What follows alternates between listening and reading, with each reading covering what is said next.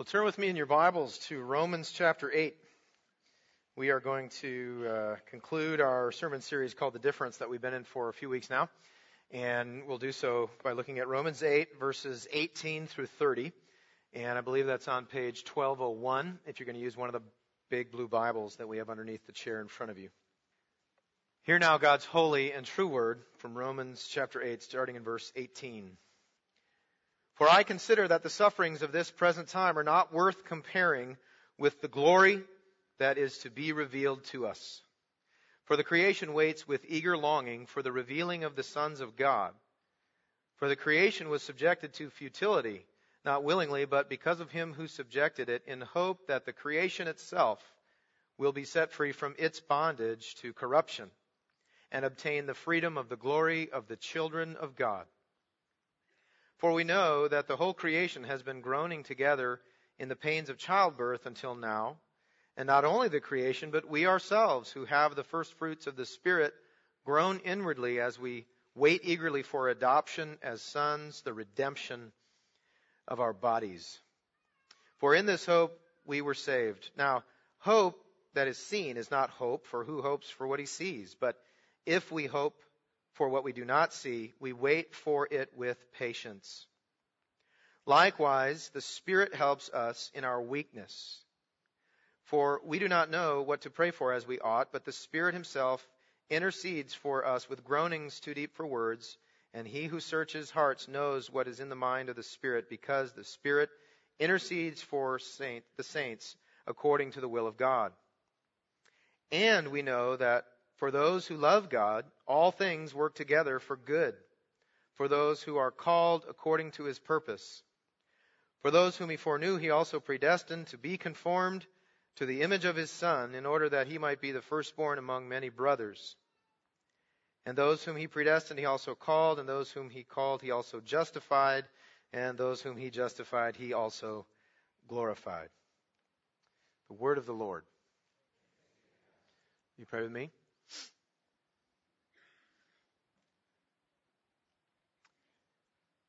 Father, we give you praise and thanks this morning that we can gather together and look into your word and feel its power.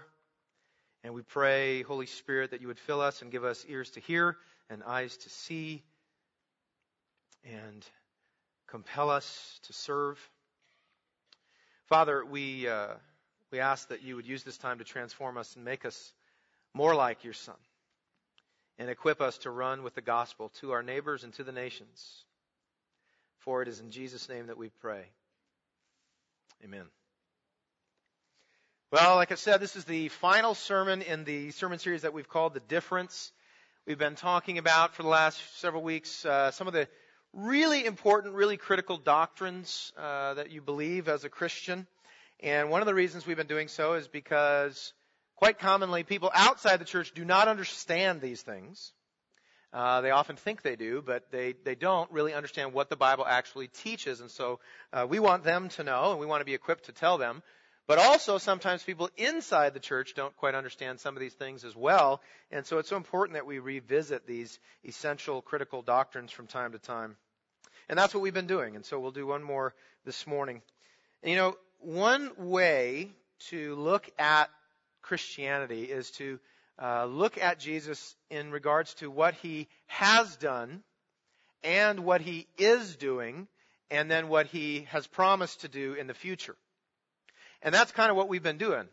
Okay, like for example, a couple weeks ago we talked about justification by faith. And we talked about this amazing doctrine that the Bible teaches, that we're not accepted by God because of things that we do, but rather because of what Jesus has done. And we receive that acceptance through faith. Okay, and we talked about how amazing that is, and that really what that is justification by faith alone is really the way that we are set free from the penalty of sin. Okay? And then last week, we talked about another doctrine, a little bit about the doctrine of sanctification, which is the process by which God makes us more like Christ. And the way that we looked at it is from the angle of understanding that we, through the work of the Holy Spirit, we become more like Christ by being set free from the power of sin.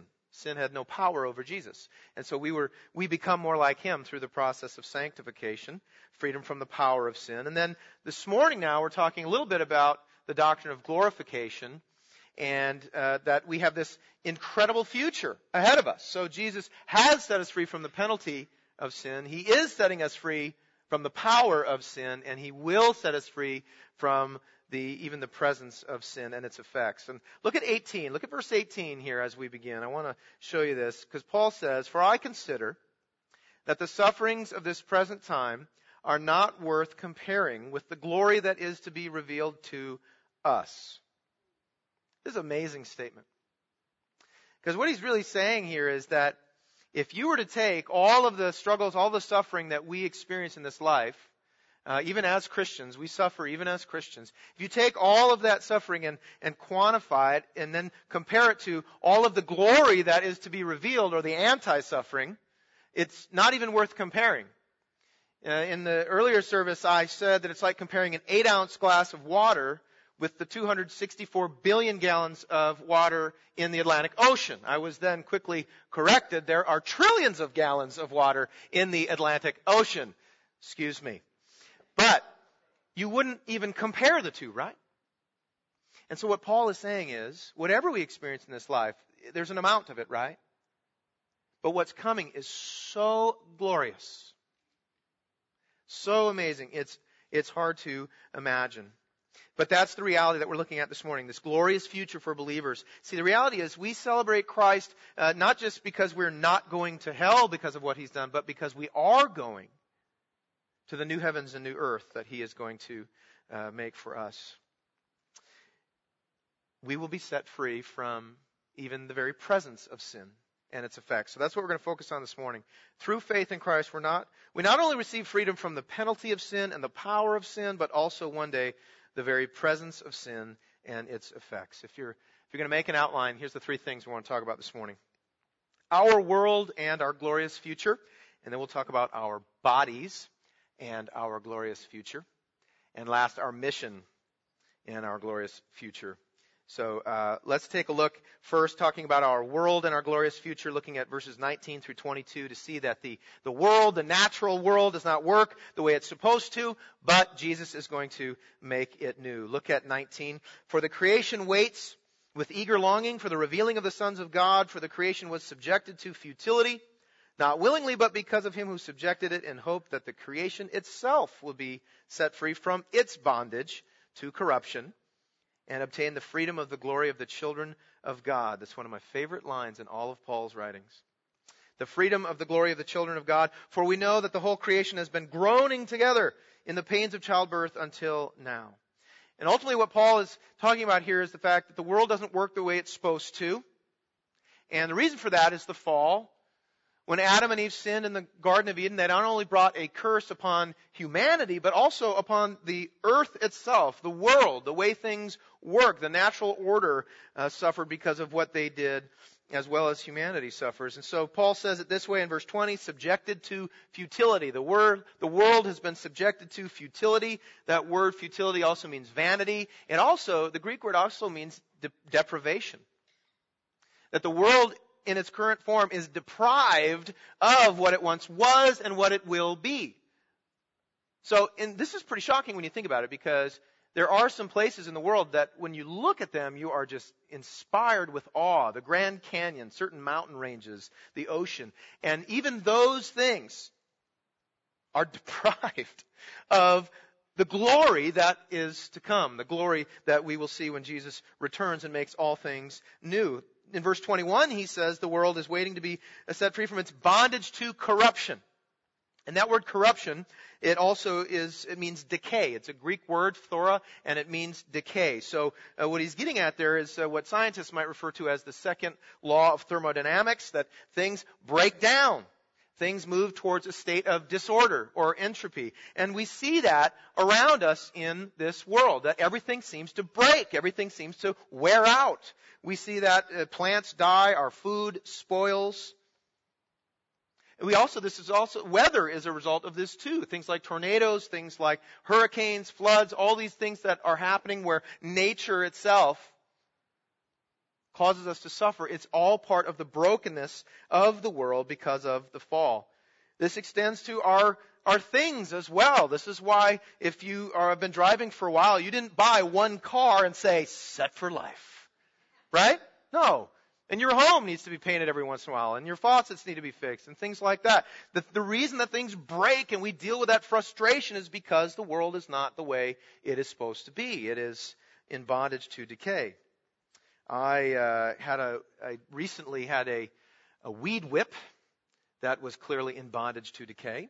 And I've only had this thing, I don't even think I've had it a year. Okay, but of course the warranty is like 30 seconds. And I bought it. I think that because of the view of the world that we're given in Scripture, that it's right and good to take care of this world. You know, this is going to be our home. When Christ makes the world new, it's this world. We will be here. And so keeping the world beautiful, I think, is a very special and important thing. And so anyway, I like to keep my lawn cut and look nice and stuff, not just to keep the HOA off my back. And so I had this weed whip / edger, and I was loving it, you know, just kind of edging along every week. It was great. And then just a few weeks ago, I go to start it, and I pull the cord, and it just rips off in my hand. Like I'm just holding the cord up here, and the thing's not running. I'm like, what is this all about? You know, so I take it into the place where I bought it, and I put it at the return and exchange counter, and I say, what is this all about? And they say, well, you have to go to Lawn and Garden. And I say, I will go to Lawn and Garden. And I go to Lawn and Garden, and I say, what is this all about? And he says, oh, yeah, those things break all the time. Did you buy our warranty? I almost did bad things right there. I said, no, I didn't buy your warranty. And he said, that's too bad. I could just give you another one. But what really bothered me is he said, yeah, this happens all the time. Why did you sell it to me, right? Isn't that the question? But the reality of that this happens all the time. Things are always breaking down, and that causes frustration. And a lot of us are dealing with things that are breaking down, which are far more important and far more impactful on our lives than just a weed whip. But that is a result of the fall. The reason that things break, the reason that things don't work right is a result of the fall. That's the culprit, and that's what we need to realize, because when we are dealing with these things that are frustrating, that make life harder, even things much more important than weed whips, that frustration needs to go somewhere. And it's designed to go to peace through looking at what is ahead. And that's what Paul's talking about. Look at verse 21 again. Here's what's going to happen. The creation itself will be set free from its bondage to corruption or decay and obtain the freedom of the glory of the children of God. So Paul is talking about here the fact that the world itself, the nature, the way things work, is the world is waiting to be set free from its bondage to decay so that it can be the glorious, phenomenal place it was designed and intended to be before it was ruined by sin. And the world is waiting just like we are waiting. Those of us who know Christ and know what He's going to do, we too are waiting to be set free from our bondage to what decays us, and that is our sin, of course. And so there's this amazing connection between the way the world is waiting to be set free so it can be glorious, just like we are waiting to be set free so we can be glorious. So I come home from the store with that thing, and I want to put it through the wall, but I thought about this. And there was this peace realizing this is a result of the fall, but it's not going to always be like this. I get to one day live in a world where nothing breaks, nothing spoils, nothing goes bad. And that brings a tremendous amount of peace to our hearts. The expectation of a glorious future with Christ in the new world, the new heavens and new earth where everything works all the time, allows us to have peace in the chaotic present.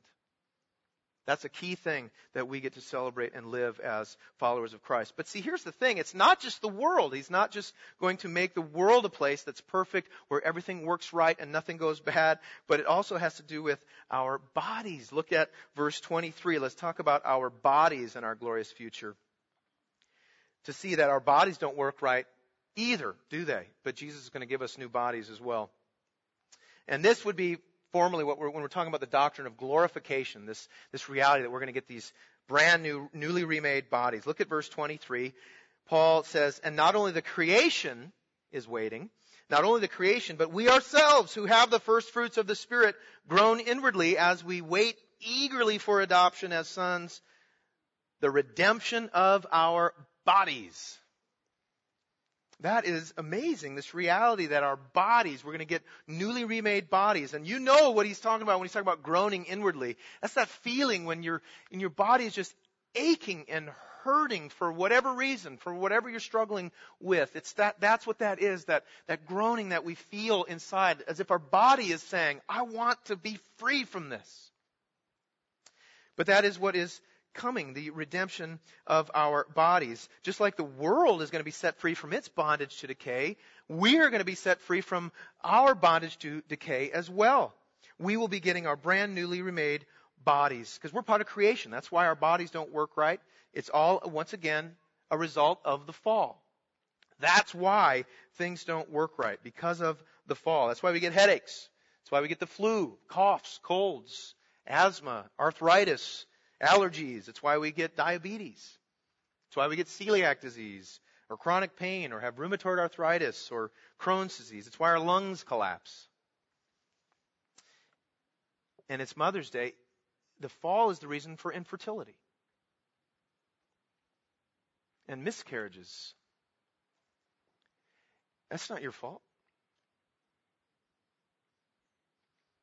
That's not your fault. It's the reality of we live in a broken world that we long to see fixed, and we have broken bodies that we long to see made new. It's why we have heart attacks. It's why we get cancer. It's why we get AIDS. It's why we die. Our bodies are susceptible to harm because of the fall. We have needs, desperate needs that need to be filled because of the fall, and when they're not met, our bodies break down. We need food. We need shelter. We need medical treatment.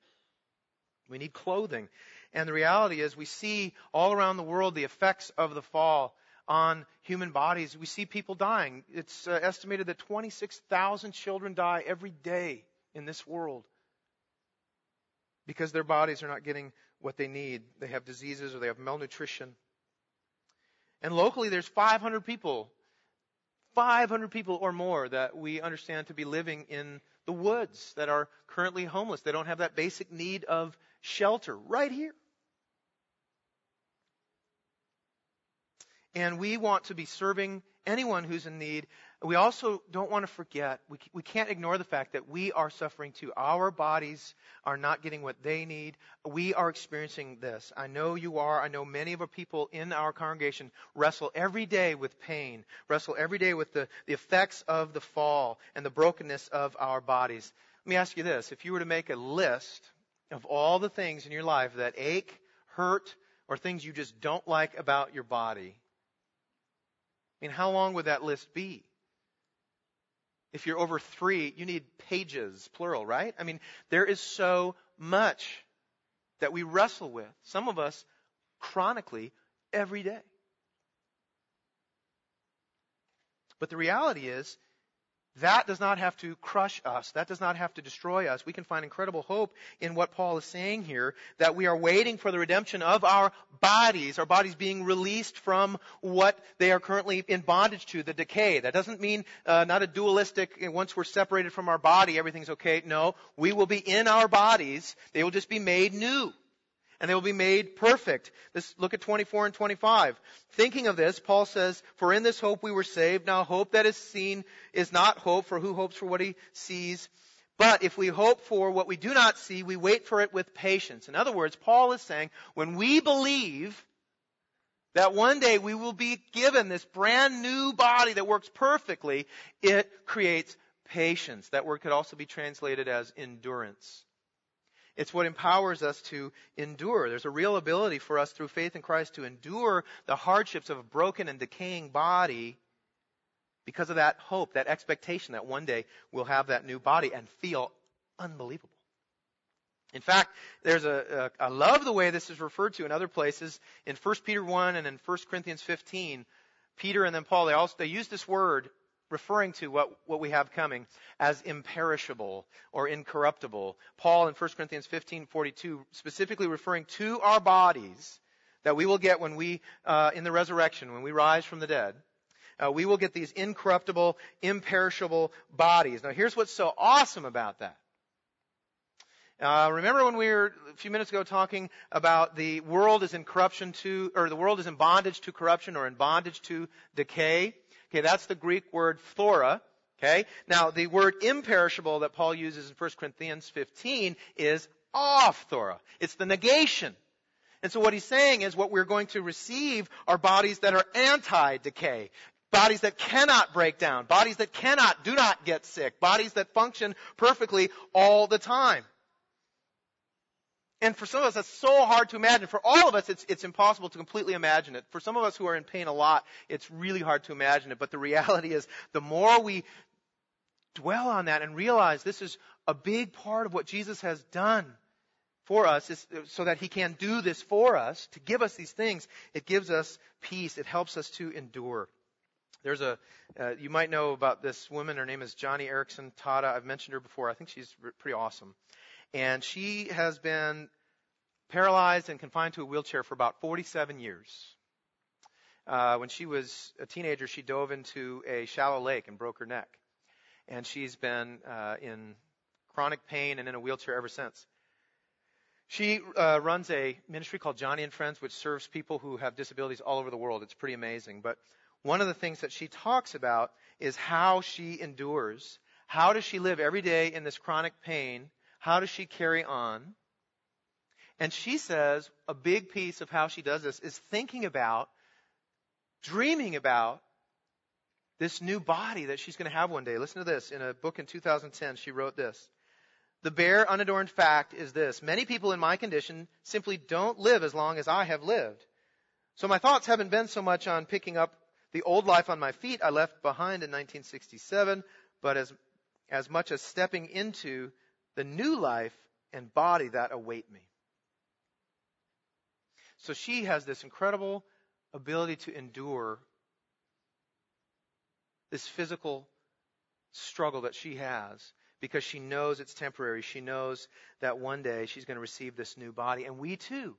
This is such a source for us of peace and of endurance and patience, is this reality. Because when we realize that, when we believe that, when we believe that we're going to receive these newly remade bodies, which will be phenomenally stunning, always functioning, never malfunctioning, always working perfectly, amazing, dazzlingly glorious bodies, when we believe that's what we're going to get, there's an excitement about it.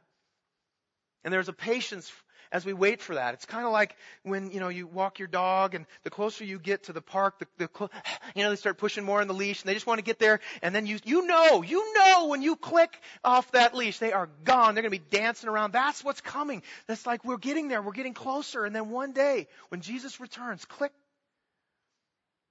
What's holding us back is gone and we will just run in these amazing, phenomenal bodies. I mean, amazing bodies. I think C.S. Lewis is right. In his sermon, The Weight of Glory, he says that if we were to see a glorified human being right now, we would be very strongly tempted to fall down and worship that person. And if you have your faith in Jesus, you get that. We get that. And so the difference that this makes in our lives is that we know every day, no matter what we're struggling through, we know that one day we will receive these perfectly amazing bodies that we will live in forever in a perfect world with our perfect Savior. And that gives us a supernatural ability to endure the hard struggles that we have because of our broken bodies. That joy helps us to endure. That joy we know we're going to have helps us to endure. And the author of Hebrews says it was for the joy that was set before him that Jesus endured the cross. Now think about how special and valuable your new body is. That Jesus wanted so much for you and I to have the joy of these bodies that he was willing to go to the cross to provide them for us. That's how amazing these bodies are and how special it is that we get to have these. And that's what gives us the ability to endure the struggles now. Because keeping in mind, the sufferings of this life are not worth comparing to the immeasurable glory that will come. And so it makes a huge difference It also, when you put this together with all that we've been talking about for the last few weeks, it also helps us understand our mission. Okay, so let's talk about our mission and our glorious future. See, our mission is to make disciples. We talk about that a lot, and we also talk about what it means to be a disciple. And I want you to see how what we believe about that is really centered on who Jesus is, what He's done, what He's doing, and what He will do. But look at verses 29 and 30. Look at verses 29 and 30 with me. For those whom He foreknew, He also predestined to be conformed to the image of His Son, in order that He might be the firstborn among many brothers. And those whom He predestined, He also called. And those whom He called, He also justified. And those whom He justified, He also glorified. So right here we see these three major doctrines that we've been talking about over the last few weeks.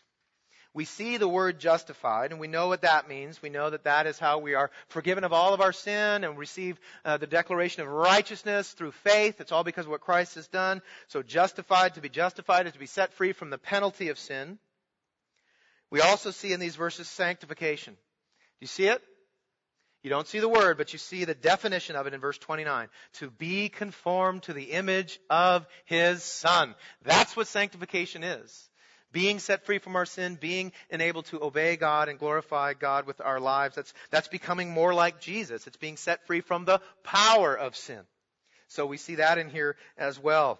And then we also see the word in verse 30, glorified. Those who are justified will be glorified. It's so sure. Paul puts it all in the past tense here. It's amazing. But so you've got the justification, you've got sanctification, you've got glorification, right? Freedom from the penalty of sin, freedom from the power of sin, freedom from the presence one day. And now I want you to think about our vision for what we believe it means to be a disciple. Okay? You know this diagram, you've seen it many times, you'll see it many times in the future. But we talk a lot about these four things, that we believe it to be a disciple, to be a follower of Christ, your life is to be about gospel transformation, that you are growing spiritually, becoming more like Jesus, and that results in a desire to and an ability to do gospel proclamation, that's telling people with our words that Jesus is Lord and He's our Savior. And then gospel demonstration, that's showing people with our deeds the compassion and the love of God. And as we proclaim and demonstrate, we see multiplication, the number of people that are following Christ. Okay, but now here's what I want you to see, the connection between these primary doctrines and our vision of what it means to be a disciple.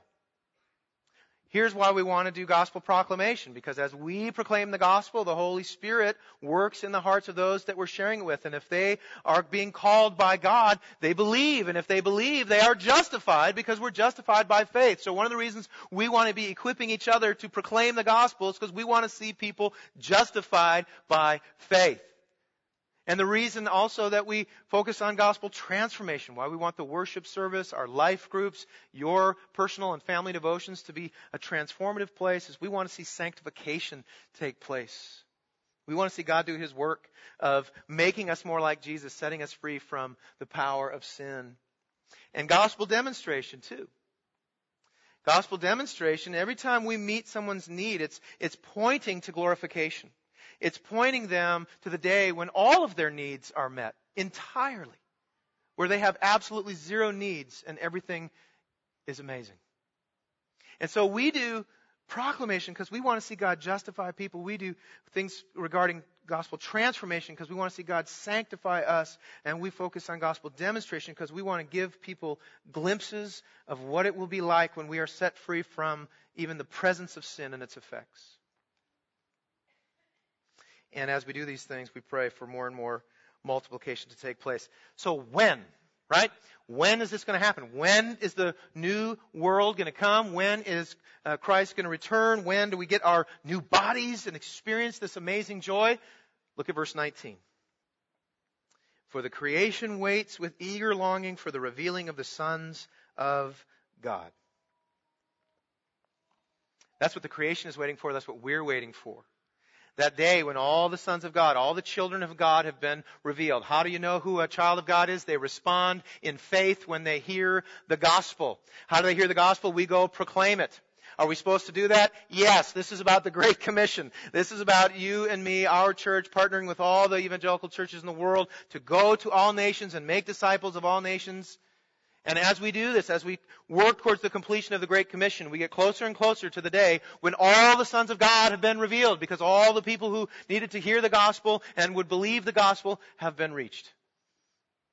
And then when all the sons of God have been revealed, when the Great Commission is completed, Christ returns, establishes the kingdom of God in full forever on earth, and we get our new world, we get our new bodies, and we spend eternity in the presence of Christ. And that is beyond our wildest imagination. Sometimes I wonder, will we even notice these new bodies? Because we will be staring in the face